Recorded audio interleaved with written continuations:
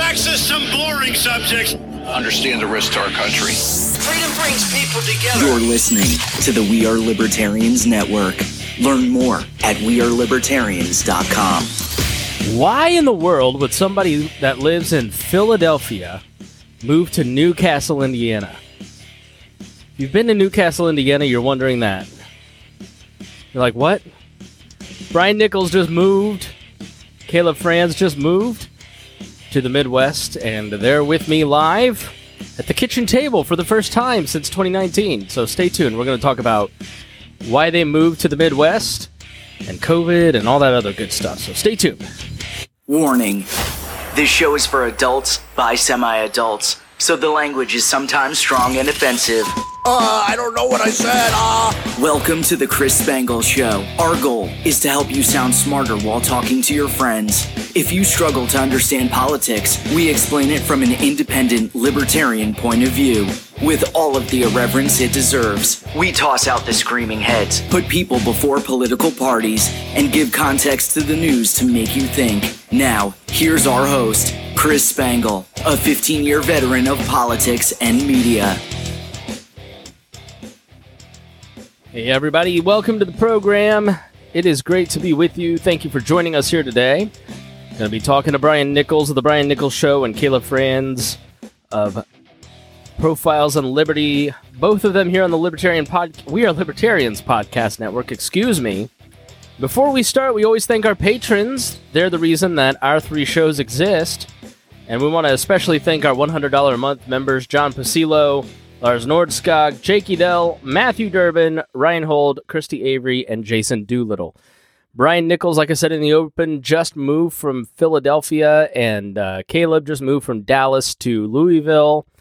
And they talk a little bit about why. And mostly we just ran about COVID. We were talking for an hour and a half about COVID restrictions and ranting. And Brian was like, maybe we should hit record. So that's what this one is about. Make sure you go and subscribe to the Brian Nichols Show and Profiles on Liberty. Caleb has a series going on right now about Black founding fathers that is just tremendous, and you're going to learn a ton. His show is like a great audiobook.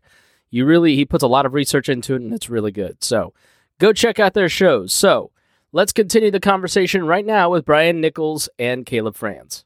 Well, we are back at the kitchen table for the first time since November 2019. That is the last time that we recorded a podcast around the table. And as I mentioned in the intro, Brian Nichols is here. Brian, hello.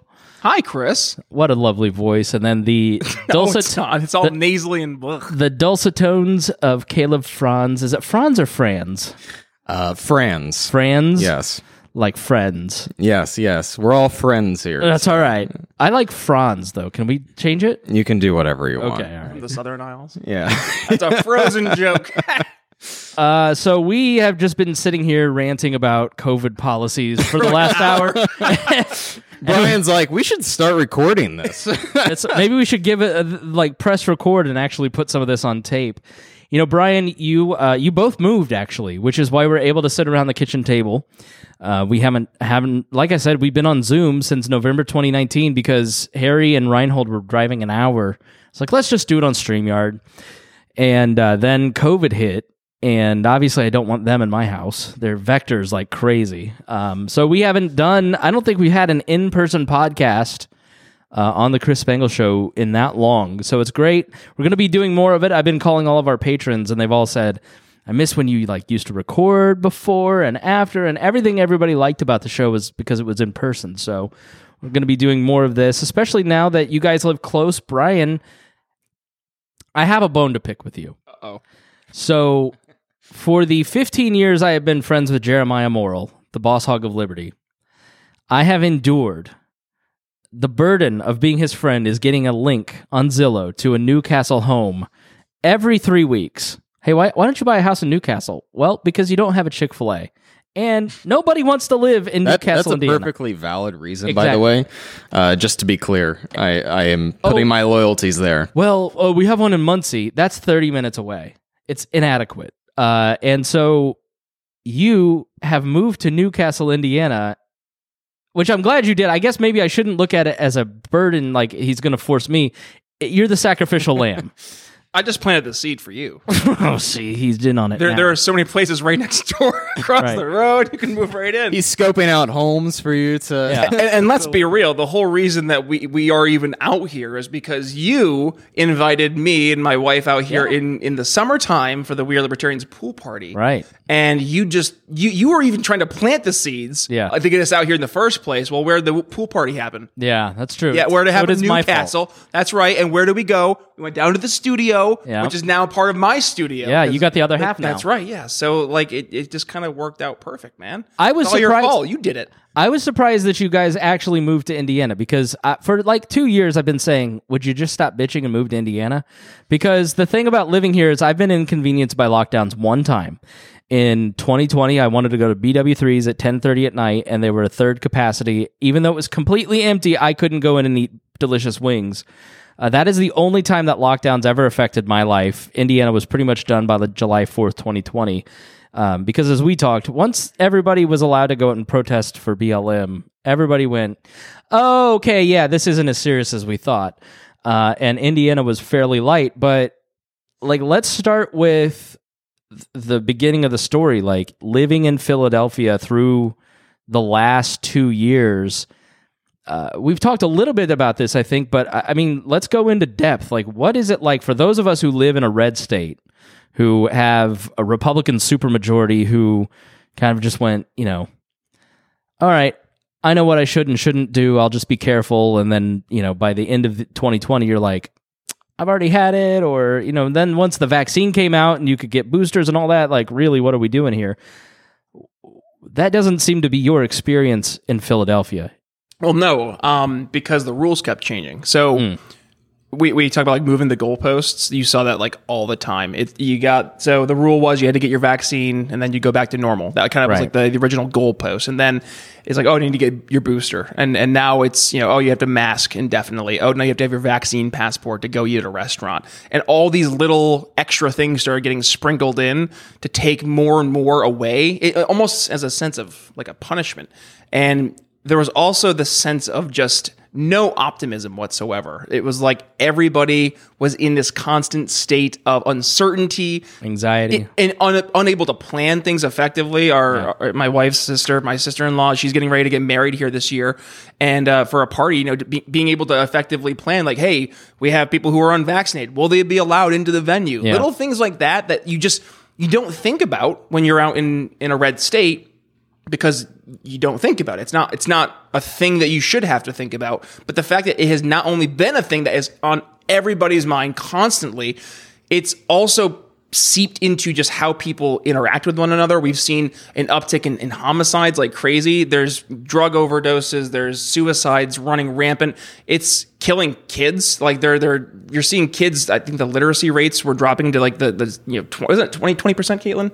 What was it for Philly? It was bad, though. It was really bad. Like, your average kid, their rates were plummeting over the past 2 years because kids aren't going to school. They're not being able to track the kids as they go in. It's been wild. Did you read the book Outliers, where there's a chapter in there where they're talking about low-income families and higher-income families, and About the Malcolm. the Malcolm Gladwell book, and talking about how wealthy families or higher-income families will take their kids to museums through the summer and reinforce learning and read to them and kind of engage them in learning activities. And then lower income families, the parents have to work and they can't necessarily afford to take the time to take them to museums or to read to them. They're kind of on a survival mode.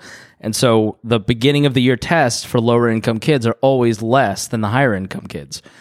Now imagine 2 years of no schooling and not just 2 months, right? Like that's really the cost that we're going to bear out in the future. Even here in Indiana, when I did the Now Hear This show, 300% calls into the suicide hotline, doubling to quadrupling the amount of need at the Gleaners Food Bank, which supplies food banks. Right now in Bloomington, there's a food bank that is empty.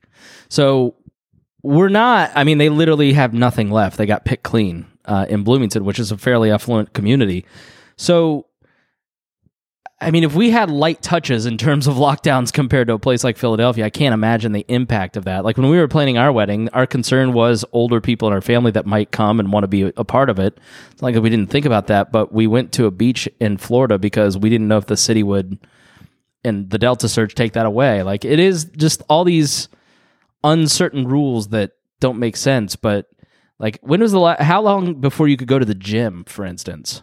I never went back to the gym, honestly. I mean, I don't even know what the rule was because, frankly, I did not want to wear a mask when I'm working out, just because that sucks.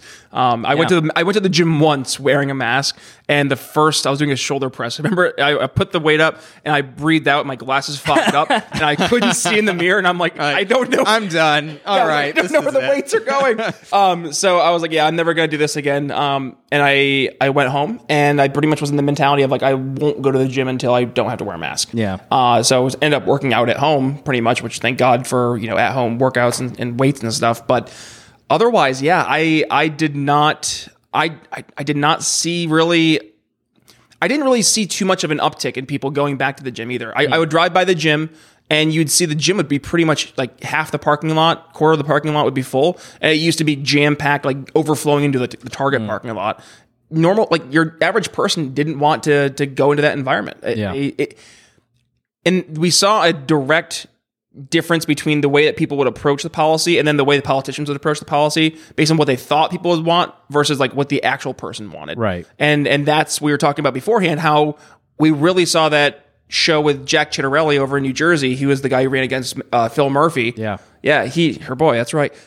We'd see the commercials. He would come on wearing his leather jacket, but he would always talk. He was the opposite of Murphy, and he was talking about the most important issues: lockdowns, school choice initiatives. The fact that kids were forced to be home for the past 2 years, and he ended up pretty much a no-name. He was an assemblyman, I think it was, for a few years, and he ended up being within a few thousand votes of Murphy. And what was supposed to be a completely safe seat. New Jersey.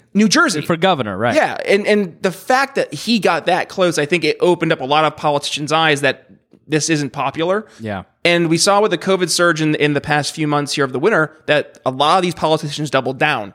But now they're realizing that not only was that not the way that people want things to go, but now we're seeing a direct response from people, not just like being against this stuff, but like actively going against the government. And we're seeing this really unfold in Canada. Like that's what's happening with the Freedom Convoy. People are done, and rightfully so. It's been 2 years of this insanity, and people just want to go back to some sense of normalcy. Well, that's kind of what we saw in Virginia too, right? With Youngkin, like Virginia, I had lost hope for a long time ago, but this past fall and the red wave that kind of swept through the state, I was really surprised, but it was really obvious why that was, and now like people are starting to realize like this is not a sustainable solution. It's the never-ending emergency. Like I was telling them before, I was 18 when 9/11 happened. So I lived through Iraq and the build-up to that war, and everything we're experiencing now is exactly what we experienced then, except you flip-flop sides. Like the predominant cultural influence was the Republican administration, the culture was conservative, they punished people like Neil Young and the Dixie Chicks and people who spoke out against the war, which was a very small minority of people in the beginning, and then it snowballed, and then Ron Paul capitalized on it, and that's how many of us kind of heard non-interventionism in the libertarian world for the first time. But Democrats had kind of been holding that post.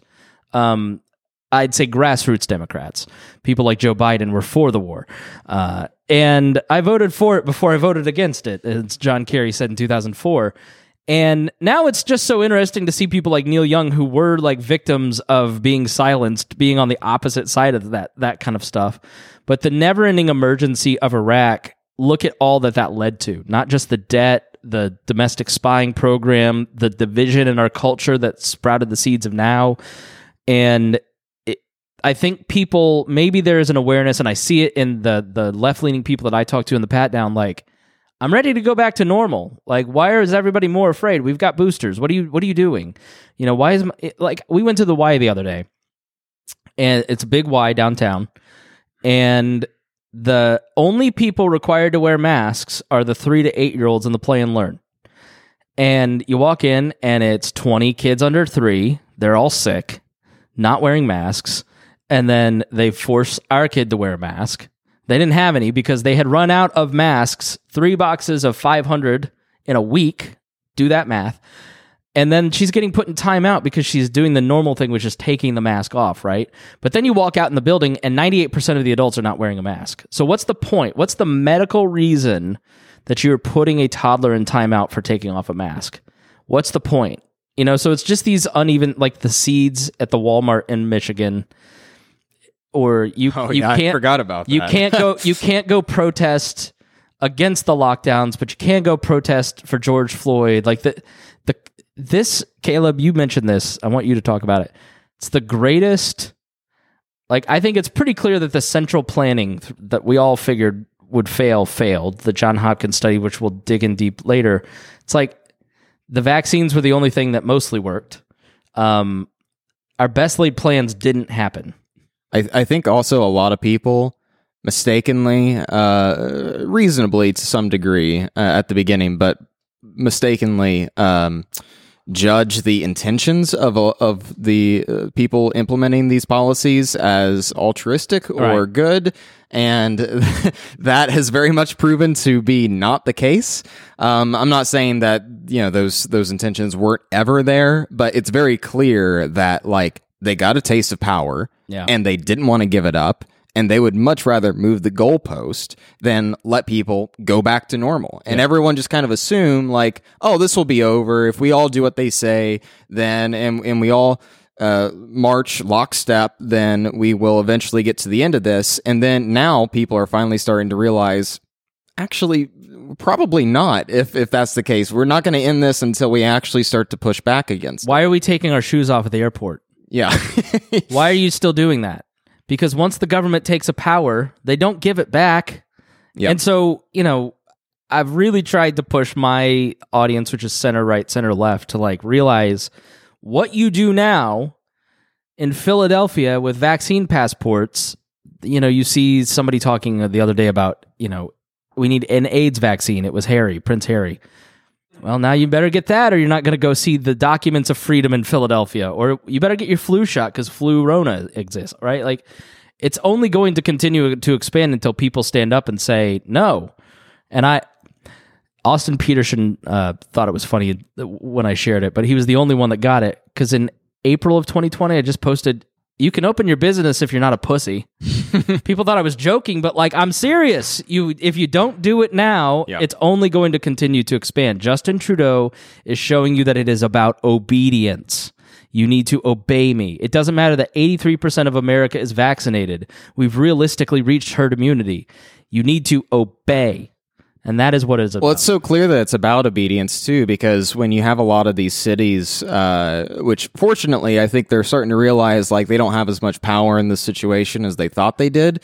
But with the Vaxports, it's so obvious that it's just about obedience because like Washington, D.C., for example, when they implemented theirs, they were very clear that a negative COVID test is not a good excuse to not have a vaccine passport. And it's like, well, what's the point? Like, is the purpose of this to make sure you're not spreading the virus? Right. Because a negative COVID test would do that just as much as a vaccine passport. So it should be either or under that line of thinking.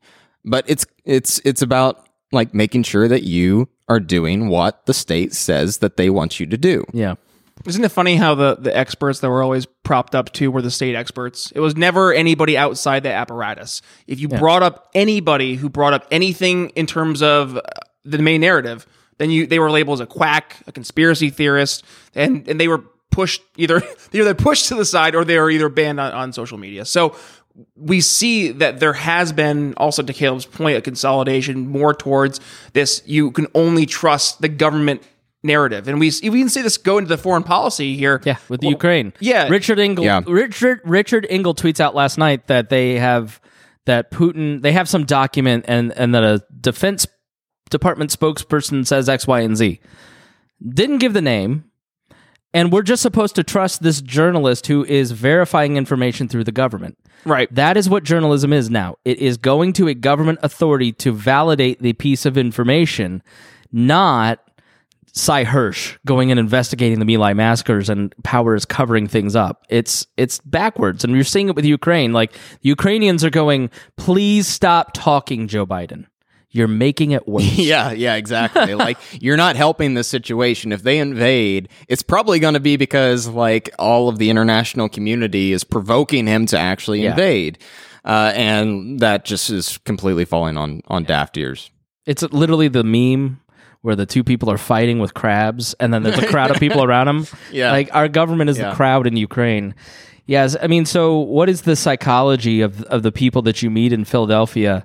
Like, what are the avatars that you kind of meet in a place like Philadelphia when you lived out there? I was just going to say that's exactly what I was going to say. Not just those people, but I'm sure there's people like you that kind of are, there's like a strain of different type of people. Oh, they're terrified to speak out, though. Really? Your average person is so afraid to speak out because the group think mentality is so real in Philly, especially with the hive mind leftist approach to things. It gets really bad. And your average person is afraid to speak out of when they see something wrong. They're like, well, I'm just following the rules, or I don't want to go against whatever the group is saying because I don't want to be the one that's awkward and cast out. Yeah. And I think we see that in a lot of these, big cities, especially because you're in such close proximity. You kind of feel part of this larger community, and that you have a responsibility in a lot of cases to like do your part almost. Yeah. But there comes a point where you see this push more towards this collective mentality of we're all in this together, right? And that has now permeated even beyond what it was originally pushed for, the narrative of the past 2 years. And it's like in any initiative, it's like, oh, we're doing an anti-gun campaign because if it saves one life, because we're all in this together. It's like that, and that mentality has gone into other areas as well. And are things getting better? No. And that right there is where we're seeing more people leave those cities because they're so tired of seeing their tax dollars not going to making things better, but actually things are getting like substantially worse in some of these cities. Substantially worse. Yeah. I talked to one of our patrons last night from Portland, and they're the people there are up in arms over this new tax that are supposed to help the homeless, and it's going to everything but, like road taxes here don't go to roads. They go to anything else. They go to help cops. They go to help firefighters. It doesn't go to roads here. People want to be nice. It's like, people will wear a mask to your business if you ask them to. They'll be nice.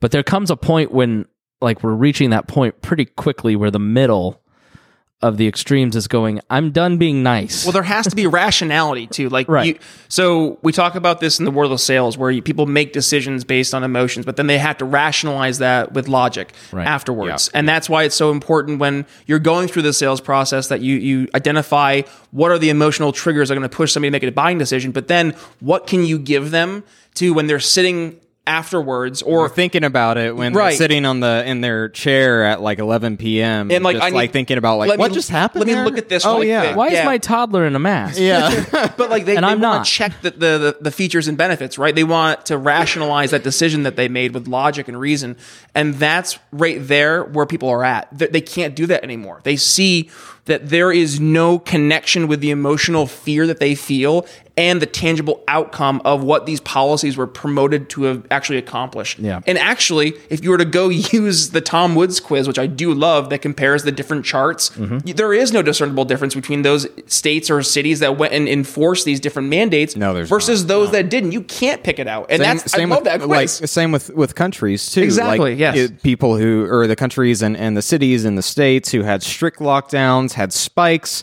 the cities and countries and states that had very little to no lockdowns also had spikes, and they also went down. There was no correlation between like, let's lock down so that way we can make sure that people stop getting sick, because people got sick regardless. It just ran its natural course, and now we're finally getting to a variant of COVID that is by all measures that we can tell at this point, a very mild variant that may like bring about the end of COVID much more than any of the measures that the government tried to put together. Which we kind of knew was going to happen. Well, yeah, anyone with any sort of like logic in their brain would just know that, like, the things that we were taught about how viruses and immune systems work in grade school still apply, and it's happening today. All you had to do was just do a little bit of research at the beginning. You know, like John Campbell, I've mentioned his YouTube channel. I watched him, religiously the first couple months, and he's like, all right, if you're over 65, you really need to be cautious, maybe be careful, wait for the vaccine, wait for this or that, but if you're 22, you're going to be fine. You're going to be, and so if you did some research in the beginning, you were okay. And anybody who lived through Iraq and all that stuff knew exactly how this was going to play out, and it has. Because or at least learn the lessons. They're not going. Yeah, exactly. They're not going to let you go back to normal until you push for it and demand it and speak up, and your voice has to be heard and counted. And if you don't, we're never going to go back. You're never going to be able to go to Washington, D.C. or Philadelphia and see Independence Hall or the Declaration of Independence without a vaccine and a mask. And it's checking your papers to go see the literally, documents of liberty. Literally. I don't know. I think it's just kind of comical, and people are starting to see it. They're just too afraid to speak up, because there's a lot of liberals that I talk to, or progressives, I should say, that don't speak their mind because they don't want people to think they're a DeSantis fan or an anti-vaxxer. Well, that's crazy. That was the narrative for a while too. Was that whenever these mask mandates were starting to lift, a lot of people on the left on Twitter and just out and about were like, I'm still going to wear my mask, not because I'm scared, but because I don't want people to think I'm a Republican. And it's like, so you clearly aren't doing this for any scientific reason, but you still want to lecture me about being like having the moral superiority on who's right on the science. Well, that's the answer right there. It was never about protecting yourself or protecting somebody else. It was showing that you were morally superior. Right. Again, sister-in-law living in the heart of Philadelphia, she was talking about how she had neighbors who would judge if you didn't wear your mask when you were outside walking your dog. And it's like, who does that? What kind of person does that? And it goes into the morally superior mentality. I'm doing this. Why aren't you? Yeah, because it's what we were talking about, I think before we started this, was it's become a religious cult. Yes. You've sinned if you don't have your mask on, or if you catch COVID, you clearly are doing that because it's like a punishment. Well, and that's why you see also the uptick in the articles of, the unvaccinated person who died, it's always the laugh reaction or the or exactly. you didn't do anything wrong if you have COVID, don't be ashamed. Yeah. And then the other part that just drives me crazy is if the narrative of the person got COVID, but if I didn't have my vaccine, it would have been a lot worse too. It's like, no, everybody's going to get Omicron. It's pretty much going to be the same outcome because Omicron's a pretty mild disease. I mean, as Bill Gates said, sadly, it's like a vaccine. Yeah, right. That was dude, great. Bill, saying the quiet part out loud. I'm not on their team about you, Bill, but man, that was not a good slip, buddy. You're not helping yourself when you say, sadly, the natural immunity built from Omicron works. Sadly, our arguments have failed. Well, and it makes sense all of a sudden why natural immunity was not discussed for forever. I was true story. I'm in my office. I'm talking to my VP of sales. Yeah. And I'm talking. He brought something about the vaccine. He's like, people just gotta get the vaccine. I said, well, what if somebody had natural immunity because they got it before? And he looked at me like 100% honestly, like, what's that? and I just fell on the chair. And I'm like, natural immunity. If you get the disease, or the virus, you are much less susceptible to get in the future because your body will recognize it and can fight it. He goes, I haven't heard about that before. Oh, and I'm like, biology? You think? Well. What's insane about this is that the experts, TM, is they're treating this like it's the first time we've ever had a virus, right? In history, we've never experienced virology before or anything like that. It's we already know these things, and the things that we already knew, the things that we were taught from grade school about how our immune systems work, that's still playing out the same way, even though anyone who pointed that out was going to be banned on Facebook and I got shot down for being, spreading hate speech You're or false crazy information. anti-vaxxer, yeah. Like, and the misinformation stuff. Like, I'm currently throttled. My algorithm will not feed me to people on Facebook because I posted a meme that said, "We're 10,000 days. The Berlin Wall stood for 10,000 days. We've had it stood 10,000 days since You it did fell." not get hit for that. Yes, What? because Why? it's misinformation. And so all of these different things that were crafted over the last 2 years to fight COVID misinformation are now, I've gotten hit for an environmental ding. See, And that's the next step. That's the next step. You get ready. Yeah. So have you read John Barry's book about the 1918 flu?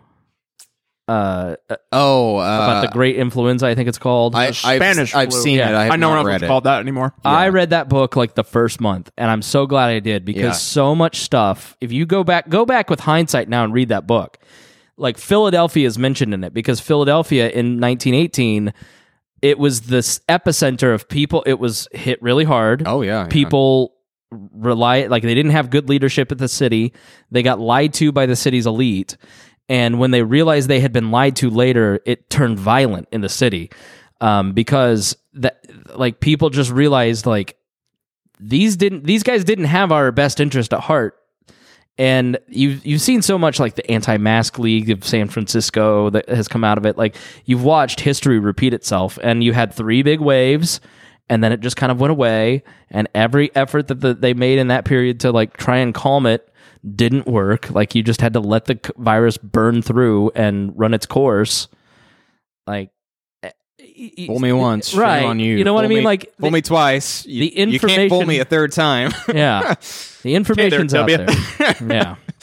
But does it not speak though to the absolute arrogance of some of our bureaucrats and our government That they officials? can literally control a virus and control human biology and can control. And this same mentality, I know this is not where we're talking today, but this is the exact same mentality we have with climate change. And this is, I know I've not made a lot of friends because I brought on some people who have been very dissenting voices about the narrative when it comes to anthropogenic climate change, and not necessarily in terms of what we're doing, but the impact we can have. And it is that mentality that we can control the stuff that we can't control. And there is this, it almost goes into a religious mentality of understanding that there are things that are beyond your control, and to be okay with that, to be at peace with that, and to almost trust God's plan, right? The idea of faith. That's where the idea of, faith, you're putting your faith into something else or taking that best interest at heart, even though you don't know what the next step's going to be, and you yourself can't verify, you're putting that blind trust into that higher being. Right. Sorry about that. No, you're okay. I'm so used to my microphone being stable. This guy's heavy too, by the way. I know, yeah. I gotta lift your weights. You gotta have the pinky up, Dainty. pinky's out, and that kind of helps balance it. Oh, okay. That. Well, you're the old pro here, Chris Spangle. But no, you do see this push more towards this. We need to have this one size fits all solution, and don't question it. Because if you do, you're not trusting the science. You want grandma to die, right? You're not on the team. And if you're not on the team, not only should you be cast out, you need to be punished.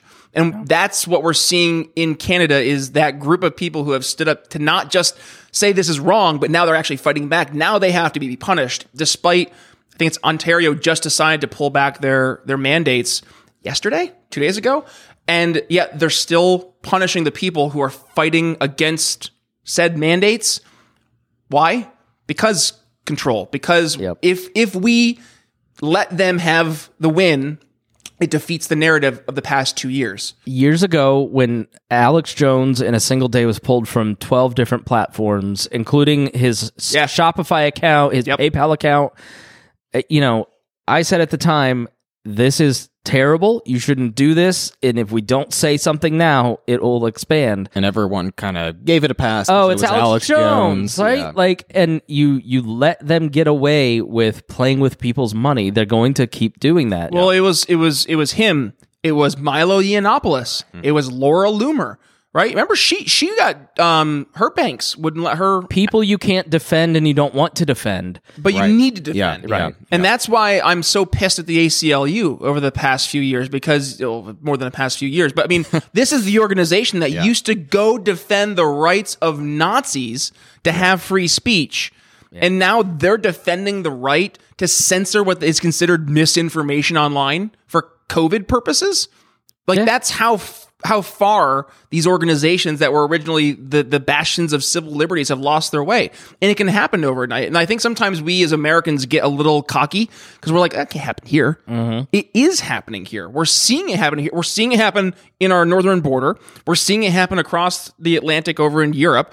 And it's happening right now. And yet we still have the arrogance that we see our politicians also reflect back of, well, it can't happen here. The politicians, trying to control the uncontrollable. We have to really start to humble ourselves and focus on the small things that we can control. And that's in our immediate circles, our communities. And frankly, it starts with us cleaning our own room. I know we were joking beforehand about my room's a mess. Yeah, we weren't shown the room on the tour because we were told the room is a mess, so we can't look. But Jordan Peterson would be so mad. He would be so sad. But no, we need individuals to make themselves the best version of themselves first. Yeah. And I know it's very like Tony Robbins, but how can we expect other people to take our solutions seriously if we are a hot mess? It's what we talked about at the beginning of the pandemic. The best the government can do is $1,200. And if you don't have savings, the government can give you $1,200. Motherfucking breadcrumbs. Right.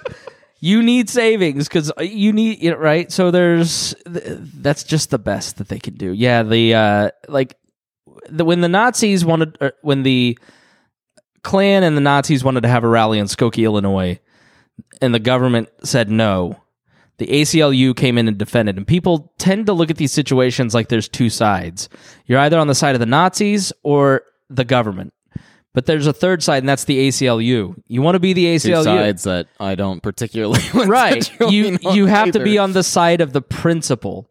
And so how you viewed BLM and the way that Black Lives Matter protests of all the different varieties, you take out the people who are looting, who are destroying property, and you leave the people alone who are peacefully protesting. Like in LA, you saw cops going in and just beating the crap out of people who were just peacefully standing there blocking the road. And yet they would not go and stop people who were smashing windows and looting stores. Right. Which to your average person makes them say, no sense. What the fuck? Right.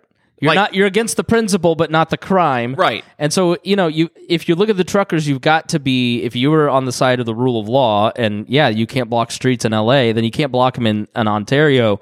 But you need to look at this stuff as the principle, like the principle to stand up and speak out against your government. I've become much more sympathetic to protests these last 2 years. Regardless of what they are. Yeah. Because that's the only way you're going to get attention. Hong Kong. I mean, that was the ultimate starting off your protest, ironically enough, in 2019. Yeah. And it shows, I think, really the importance of being able to stand up and speak out when you're seeing wrong and to do so despite the consequences. And thank God you have somebody up in Canada like the truckers and the Freedom Convoy who are doing that, because we are seeing not just the different provinces in Canada starting to pull back their restrictions, but we're seeing a lot of states and localities here in the United States following suit. Yeah. And I gotta say, it's gotta be a direct result, not only just of the fact that these policies are so unpopular, but they see the writing on the wall that if this happens here, like it will crush so many different areas. The thing about extremists is that they always overstay their welcome. Yep. And it doesn't matter if it's a right, left, a moderate militant, like they go too far and they piss people off when they're activists. And eventually the people are polite. They don't say anything. And then when they go too far, they jump on you. They pile on, right? And that's where we're headed. Let's take a quick break. And when we come back, we've identified the problem, which is that we're not in charge. So when we come back, we're going to talk about, Brian moving to Newcastle, Indiana, you moving from Dallas. We didn't even get to you. You moved from Dallas to Louisville, but you don't have like a sexy story like Brian. You just kind of moved for like life stuff, right? Yeah. To be close to family. Basically. But when we come back, we're going to talk about, where's Brian and Caleb and taking it? What are we going to do and all that good stuff. So stay tuned. Welcome back to the show. Thanks for joining us. Brian, so you've moved to Newcastle, Indiana. And I don't know how or why, but your boss said you're happier. Because if I lived in Newcastle, Indiana, I'd be depressed, I'd be bored, I'd be having blackout curtains because Jeremiah would be outside my window trying to force friendship every 5 minutes. Has he left you alone? Like, is Jeremiah coming over unannounced, Caitlin? Like, Not yet? Okay, all right. Well, They were actually so instrumental in us actually getting our house like moved into. Like Jeremiah was there with a horse trailer, like helping us unload everything. Sarah's mom was there helping us unload our U-Haul to put it into a storage facility right before we moved in. Like the fact that Jeremiah and Sarah were helping us has made it so much easier to actually move in. So thank God. Yeah. So what was it about the pool party and you guys coming out here that like it sparked it for you guys that this would actually be? Because I was always like half joking, like because I didn't think you'd actually move. But I'm like, come on, pussy, if you don't like it, move. Do something about it, and you actually took us up on that. Yeah. What was it about that trip that You did it for underestimated how much Philadelphia sucks. Definitely a part of it.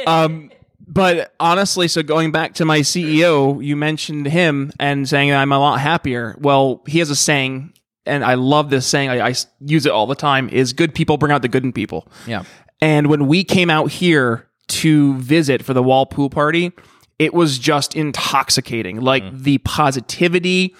And there is something to be said about surrounding yourself not just with people who have shared experiences, but people who also have shared values, shared principles, and shared goals. Yeah. And in Philadelphia, that was apparently obvious that was difficult to find. And just by the nature of how Philadelphia is set up, you want to go downtown, you got to drive 40 minutes and then you got to spend 35 minutes looking for parking. and you know, the entire time surrounded by other people who not only aren't your target market, they're actively against you. Yeah. And that alone being here has made the biggest difference. And we really saw it on display when we came to visit back in July, because everybody was just out of their way, above and beyond nice. It was so refreshing to not literally question. Everybody was just being themselves too. And that's the thing. You probably thought, they're putting on a show for us Philly people. Like, this is how everybody is. And I joked, I was like, you guys did a great job after we left. And you guys were like, yeah, it was just us being us. And that's truly why when we first went out here, that seed was planted, because good people bring out the good in people. And I cannot encourage people enough to surround themselves more with good people, because I mean, if not for your happiness, it's for your ability to network with like-minded people and to really flourish in that specific area. Because if you can have the shared values and goals, you're not focusing on the nonsense stuff. So I use this example with my dad the other day, and it's funny because I've been joking with my dad now about coming down to visit here to get him to come down here. And when I was talking to him, I was like, here's why the conversation is different. In Indiana, we're having a conversation about really promoting like school choice, right? Whereas in New York, you're fighting to get your Second Amendment rights back with the stupid New York SAFE Act. Like there is a difference in having to constantly play defense and to actually be focusing on like, oh, hey, we're getting real tangible steps on getting things really better versus just like always having to fight back and play defense and having to respond to narratives versus you're the one out there actually setting the narrative and having success getting things like installed and implemented. So it's been awesome. One of the things about Indiana that has made Indiana and the Indianapolis special is that everybody gets along. And I think that like a lot of hardcore libertarians will go, that's horrible, why would you do that? But the fact that like Mark Rutherford goes, the fun in that? Right. Come on. I can't be a social misfit to people if I'm, like it's libertarians, Republicans, and Democrats. Like it started with the city committee. Now, a lot of this came with some big spending projects, but it did make the city livable. I will give them that. You heard us talk about it with Rob Kendall and that vibe. That's the bad part of it. The good part is like school choice, for example. The mayor, the Democratic mayor in 2004, I think it was, introduced charter schools to Indianapolis. And that's because Democrats, Republicans, independents, everybody got together every Thursday morning for breakfast and said, what do we want Indianapolis to be? What do we want to turn it into? And political parties came second. It was the shared values, the shared goals of we all want kids to get a good education. Because if we get them a good education, they're going to have more prosperity. We're going to have the poor black areas. If they have good education, they're going to have more opportunity. And so, the values of educating children coming first meant that the mission for Democrats, Republicans, Libertarians, Independents turn into school choice on a statewide scale. My sister is sending her kids to IPS. Like would you send your kids to the Philadelphia school system, or would you want to go to a private school or a township school or somewhere else, right? We want to send our kids to IPS because it's a great education, right? Like, well, we want to homeschool, but we may not have some choices there. You said you hate sales, but right there, you don't hate sales, because sales is nothing more than like building real solutions. Yeah. And that's where people are looking for politics. And this is the unfortunate reality, is that we see politics as a means to get, in too many cases, our principles into action. Yeah. Whereas your average person is looking at politics as a means to solve problems that they see. So if we can start to solve those problems even outside of the political infrastructure, just by the very nature of building these solutions in the private sector, then they are no longer the conversations that are making their way to the ballot box, but rather it's the larger conversations, right? It's about, now we're talking about changing the conversation towards funding students versus funding systems. Right. And then you're not having to constantly play catch up every single time that something bad happens. You have to like start over from square one. It's you're building on the shared success, right, almost. When you look at Dion on the pat down, Dion is a Bernie Sanders socialist. And I am a right-leaning libertarian too. And I love Dion. And Dion and I have taught each other a lot. He's taught me a lot, at least. Dion and I don't want anything different in terms of people's lives. Like, he wants socialized medicine because he wants the same outcome that I. He wants better healthcare. He wants better healthcare. He wants better results. It's a means to an end. Right. Yeah. And like that's part of what scares me about people like you fleeing the blue states, is because as we continue to silo away from each other, the people in Philadelphia deserve a Brian Nichols in their midst, need a Brian Nichols in their midst. Maybe not deserve, but but it's that was a joke. Yeah, you caught, but you know what I mean. Like, do you think that the people fleeing blue states drives our polarization more because people like go listen, like I said last week, to the Joe Rogan episode about the N-word with me, Deanna, Miss Pat. I used to think that you shouldn't say the N-word because you get in trouble for it. And you don't want to suffer consequences. Now I don't say it because I love my black friends and I know how that affects them. I have empathy for them. I want to honor my friends, right? Like, that's a totally different psychological shift. Once you've had experiences with other people, like I'm very thick-headed. Like, I need to experience something to understand it. So does it concern you that you guys that like you're fleeing blue states like Philadelphia and Texas? Do you I guess I would answer that with a question. Do you see that with are you resentful if you go to Target over Walmart?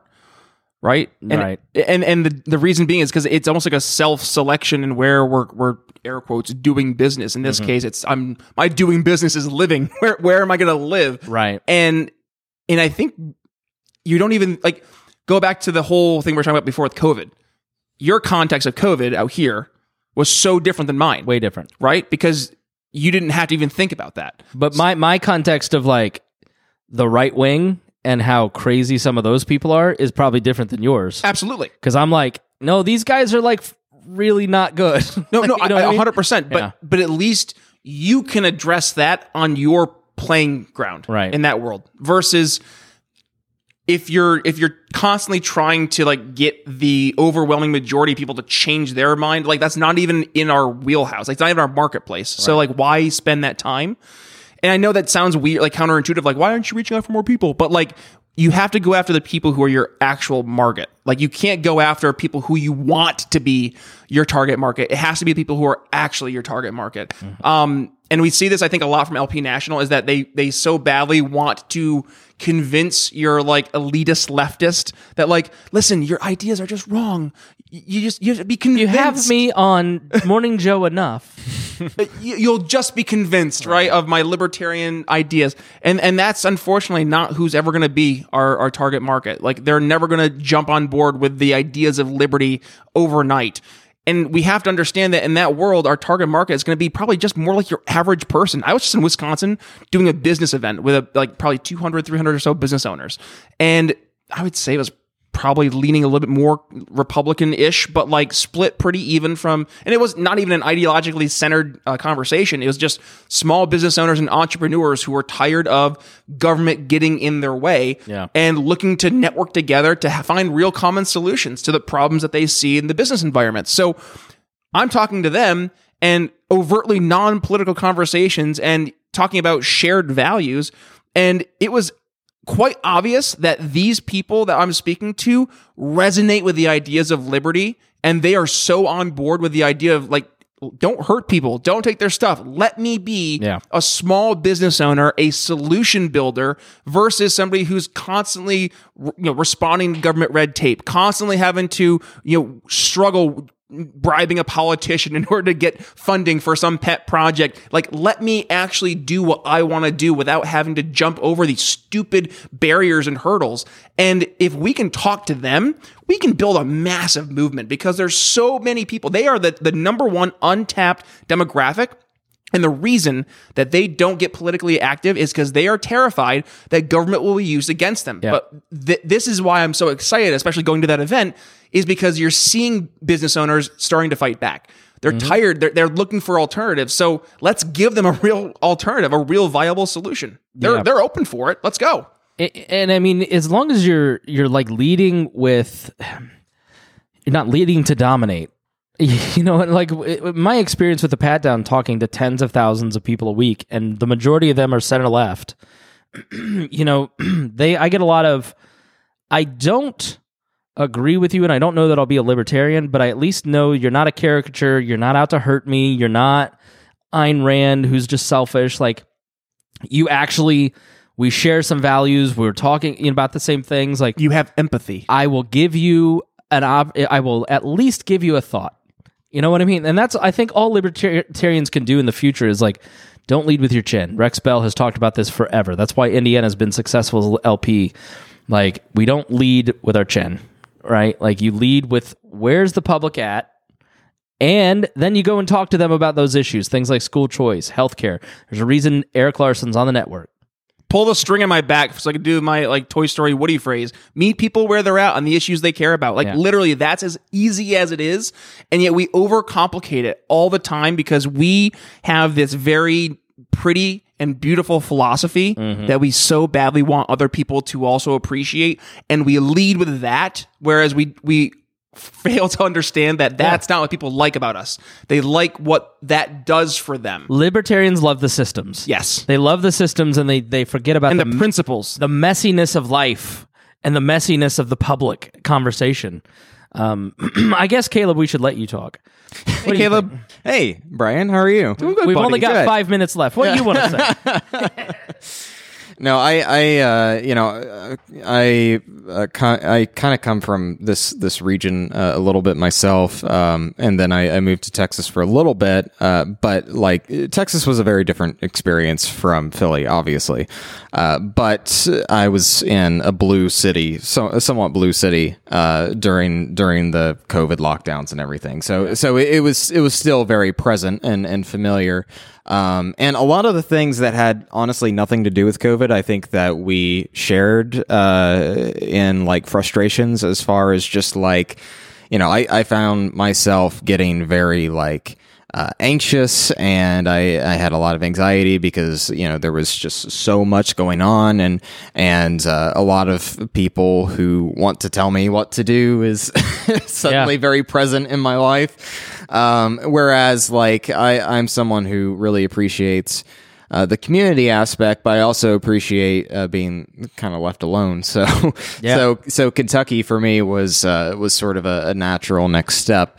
Of course, there were family aspects of that as well, but ultimately, like, I really love being able to step away, get into it, get into like the city life or the community life whenever I can, but ultimately be able to kind of step away and sit back and relax and reflect on those things. But one thing that kind of popped up in my mind as both of you were speaking Ranting. Well, you know, whatever you want to call it. Droning on. This is one of the things that I really discovered and really kind of pushed my understanding of what kind of a libertarian I even am whenever I was putting together the first season of my program. And Chris, you and I had spoke about this a little bit in the fall about the Benjamin Franklin episode that I put together, and basically this was kind of his like lightning in a bottle quality of like what he discovered like true liberty means, and it means getting the people in your community to have skin in the game, basically. Yeah. Like, you can't expect everyone to automatically agree with you. You have to be involved with them in their lives. And as much as I would love to, you know, go back into into a rural home with no neighbors for 20 miles or whatever, that sounds lovely. But the fact of the matter is that unless I get my neighbor to understand the importance of liberty, and a lot of that is going to come down to just getting them to know me and getting them to know who I am and understand that I'm not just out to get them. I don't just like want to strip them of their health care or strip them of like of public education or something like that. And reality is I just want the best for them, and to be able to empower them with that sense of community is going to be the best shot that any libertarian will ever have to advance these causes. Yeah, I mean, one thing that we really try hard at the We Are Libertarians podcast network is to drive you to engage with your community. Humanize the people that you don't agree with. So you'll be humanized to them. You'll see that you have things in common, and that your differences aren't as far apart as the media makes it seem. In some ways, we're anti-media, we're anti-political, because we're trying to just get you to engage for change. Like, get out there and talk to people. Because the Pat Down and the Leaders and Legends podcast have been so transformational for me over the last 3 years, because I'm put in a position where I'm talking to two groups of people that I haven't spent my life around. Largely a Democratic audience. You guys thought I was going to say black, but that's true too. But I mean largely liberal people. And then with Robert going and talking to the political establishment of my city that I railed against as a libertarian for 10 years. And you sit across from somebody that has a project that costs tens of millions of dollars, and you don't see that person as evil anymore. When you hear their rationale, you go, oh man, this person thought that they were doing a good thing. And in some ways, there are some benefits. They just don't understand the long-term costs of their decision-making, because their vanity wanted this one project. But then when you look at the whole picture, you go, that one project isn't just one project, it's a debt that has to be paid back, right? But they then have a contact in me that then can hear a different perspective. And when we're out there talking to people, talking in our communities, engaging with each other, we're going to be a stronger people. And that's really what this network is about, is just really trying to encourage you, you know, to understand our heritage and where, you know, through history of modern politics and Profiles on Liberty, how hard fought it was to get to where we're at, to have the prosperity that we have. The Chris Spangle Show, to engage in your community, to understand the issues so you sound informed, and trying to be anti-propaganda. Brian out there, how to sell yourself, how to sell our ideas, how to talk to people. Hody, how to have modeled for you disagreements. Hody's show is modeling disagreements amongst people. How do you have these contentious arguments in a way that is, you know, which I don't know why he started with Chris Galt. That was a stupid decision, but he only lasted 2 episodes. You know, we're not a network that is trying to just interview libertarians about being libertarian. And then that's not a knock on those guys. You can sit and talk libertarian philosophy all day long, but the We're Libertarians podcast network is about giving you talent and skills and information that help you to engage in your community. So to both of you guys, I want to say thank you for being a part of the network. It's so great to have you close. You know, you're 2 hours away now, you're an hour away, and we're going to start doing a lot more stuff in person, start coming up with a lot more ways that we can engage, get back to maybe some live shows at some point, and just do more stuff now that everybody's kind of ready to get back to real life. So anything you guys want to finish up with, we'll give Caleb we'll give you the last word. Actually, Brian, you anything you want to say, anything you want to promote. Do you have the ability to promote yourself, please? I can try. Let's see. You can find me over at BrianNicholsShow.com. No, BrianNicholsShow.com. So I was doing 7 days a week. Just with the move, it's been crazy trying to keep up. So destroys your life. Yeah, well, we're going to get back into the swing of things now that I'm actually like getting my routine in order, which has been like the past month of just getting recalibrated. It's been like relearning how to ride a bike almost. So we're getting there. So all the things that went in the right places over here don't go in the right places, and now I don't have a droid for this. It's maddening. I had to build my desk again. It was a whole thing. So we're right now kind of 5 days a week. We're going to get back to 7 soon. So TBD in terms of when that will actually happen. Yeah. But in the meantime, to stay up to date, BrianNicholsShow.com is where you can go ahead and subscribe to the program. We also have our morning sales huddle, which is 5 days a week. I am sending out a morning email to my subscription list of ballpark, I think like 250 or so people who have signed up. And what it is more or less one-on-one sales coaching that I used to do with my sales team back when I led a sales team out in the Northeast. And it's real tangible things you can take and put into action right now to be a better sales pro, both in your day job if you're a sales professional, but also in the world of Liberty. Yeah. And as a sign of good faith for signing up, I also sent over a free copy of my ebook, 4 Easy Steps you can implement now to help sell Liberty to friends and family, which is the Tom Woods approach, right? So I'll send that to your inbox. Mm-hmm. And then other than that, though, if I may, B. Nichols Liberty. Will it cost me $9,999? No, it'll cost you 9,999 emails in your inbox. But no, otherwise find me at B. Nichols Liberty, Twitter and Facebook, and probably somewhere else once we get nuked there. So, yeah. Caleb, last thoughts and shameless self-promotion. Yeah, so as most of you will know who are listening, I am hosting Profiles in Liberty here on the We Are Libertarians Network. It has honestly been one of the most rewarding experiences that I can possibly ask for, just because personally I'm getting a lot out of the stories, even if no one else does. I am. Your Frederick Douglass episodes were amazing. Was so good. Yeah.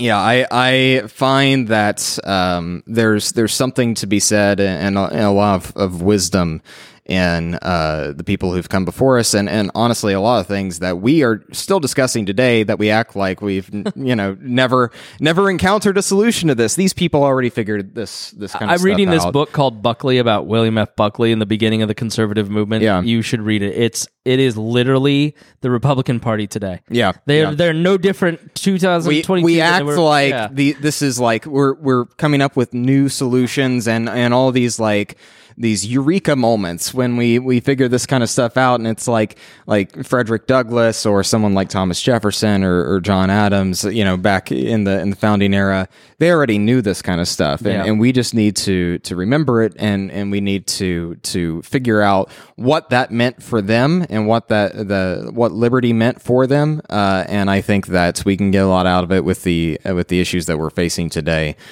So currently, Profiles in Liberty is running through Season 2. It is about halfway through right now. There is going to be 4 episodes a month. So for 2 months is the season. So eight episodes a season. And then I'm about to get started writing the scripts for Season 3, which I am incredibly excited. I'm not quite ready to talk about the theme there, but it's going to be a lot of fun. You put a lot of work into it. I mean, it's a Dan Carlin effort. Carlin light. I won't, but you can tell that you read a lot. You put a lot of perspectives into it, and it's like Dan Carlin light because it's not like 4 hours long. Right, exactly. Yeah. It's not that much research. Yeah. Well, I mean, it's a lot. It's like it consumes a lot of my free time. Honestly, but it's the kind of stuff that I really do enjoy spending a lot of time doing, because as I mentioned, I'm getting a lot out of these stories, and I'm hoping that other people do too. But if nothing else, it's enriching me, and it's kind of enlightening my understanding of the world around me and the world that has been shaped throughout history around me. So I would highly encourage you all to go check it out. We have I think 12 episodes out right now total between the 2 seasons. I'm gonna have 2 seasons this month, or excuse me, this year to come out, Season 2 and Season 3. So there's a lot of great content coming down the pipes. Sweet. All right. Well, thank you guys for being here. And thank you to listening to the Chris Spangle Show. Oh, It's he had a nice to- stroke. Oh, Yeah. no. Poor Chris. We'll wrap things up. Don't worry, folks. Brian Nichols here on We Are Libertarians. Have a good one. Thanks. All right. See y'all later.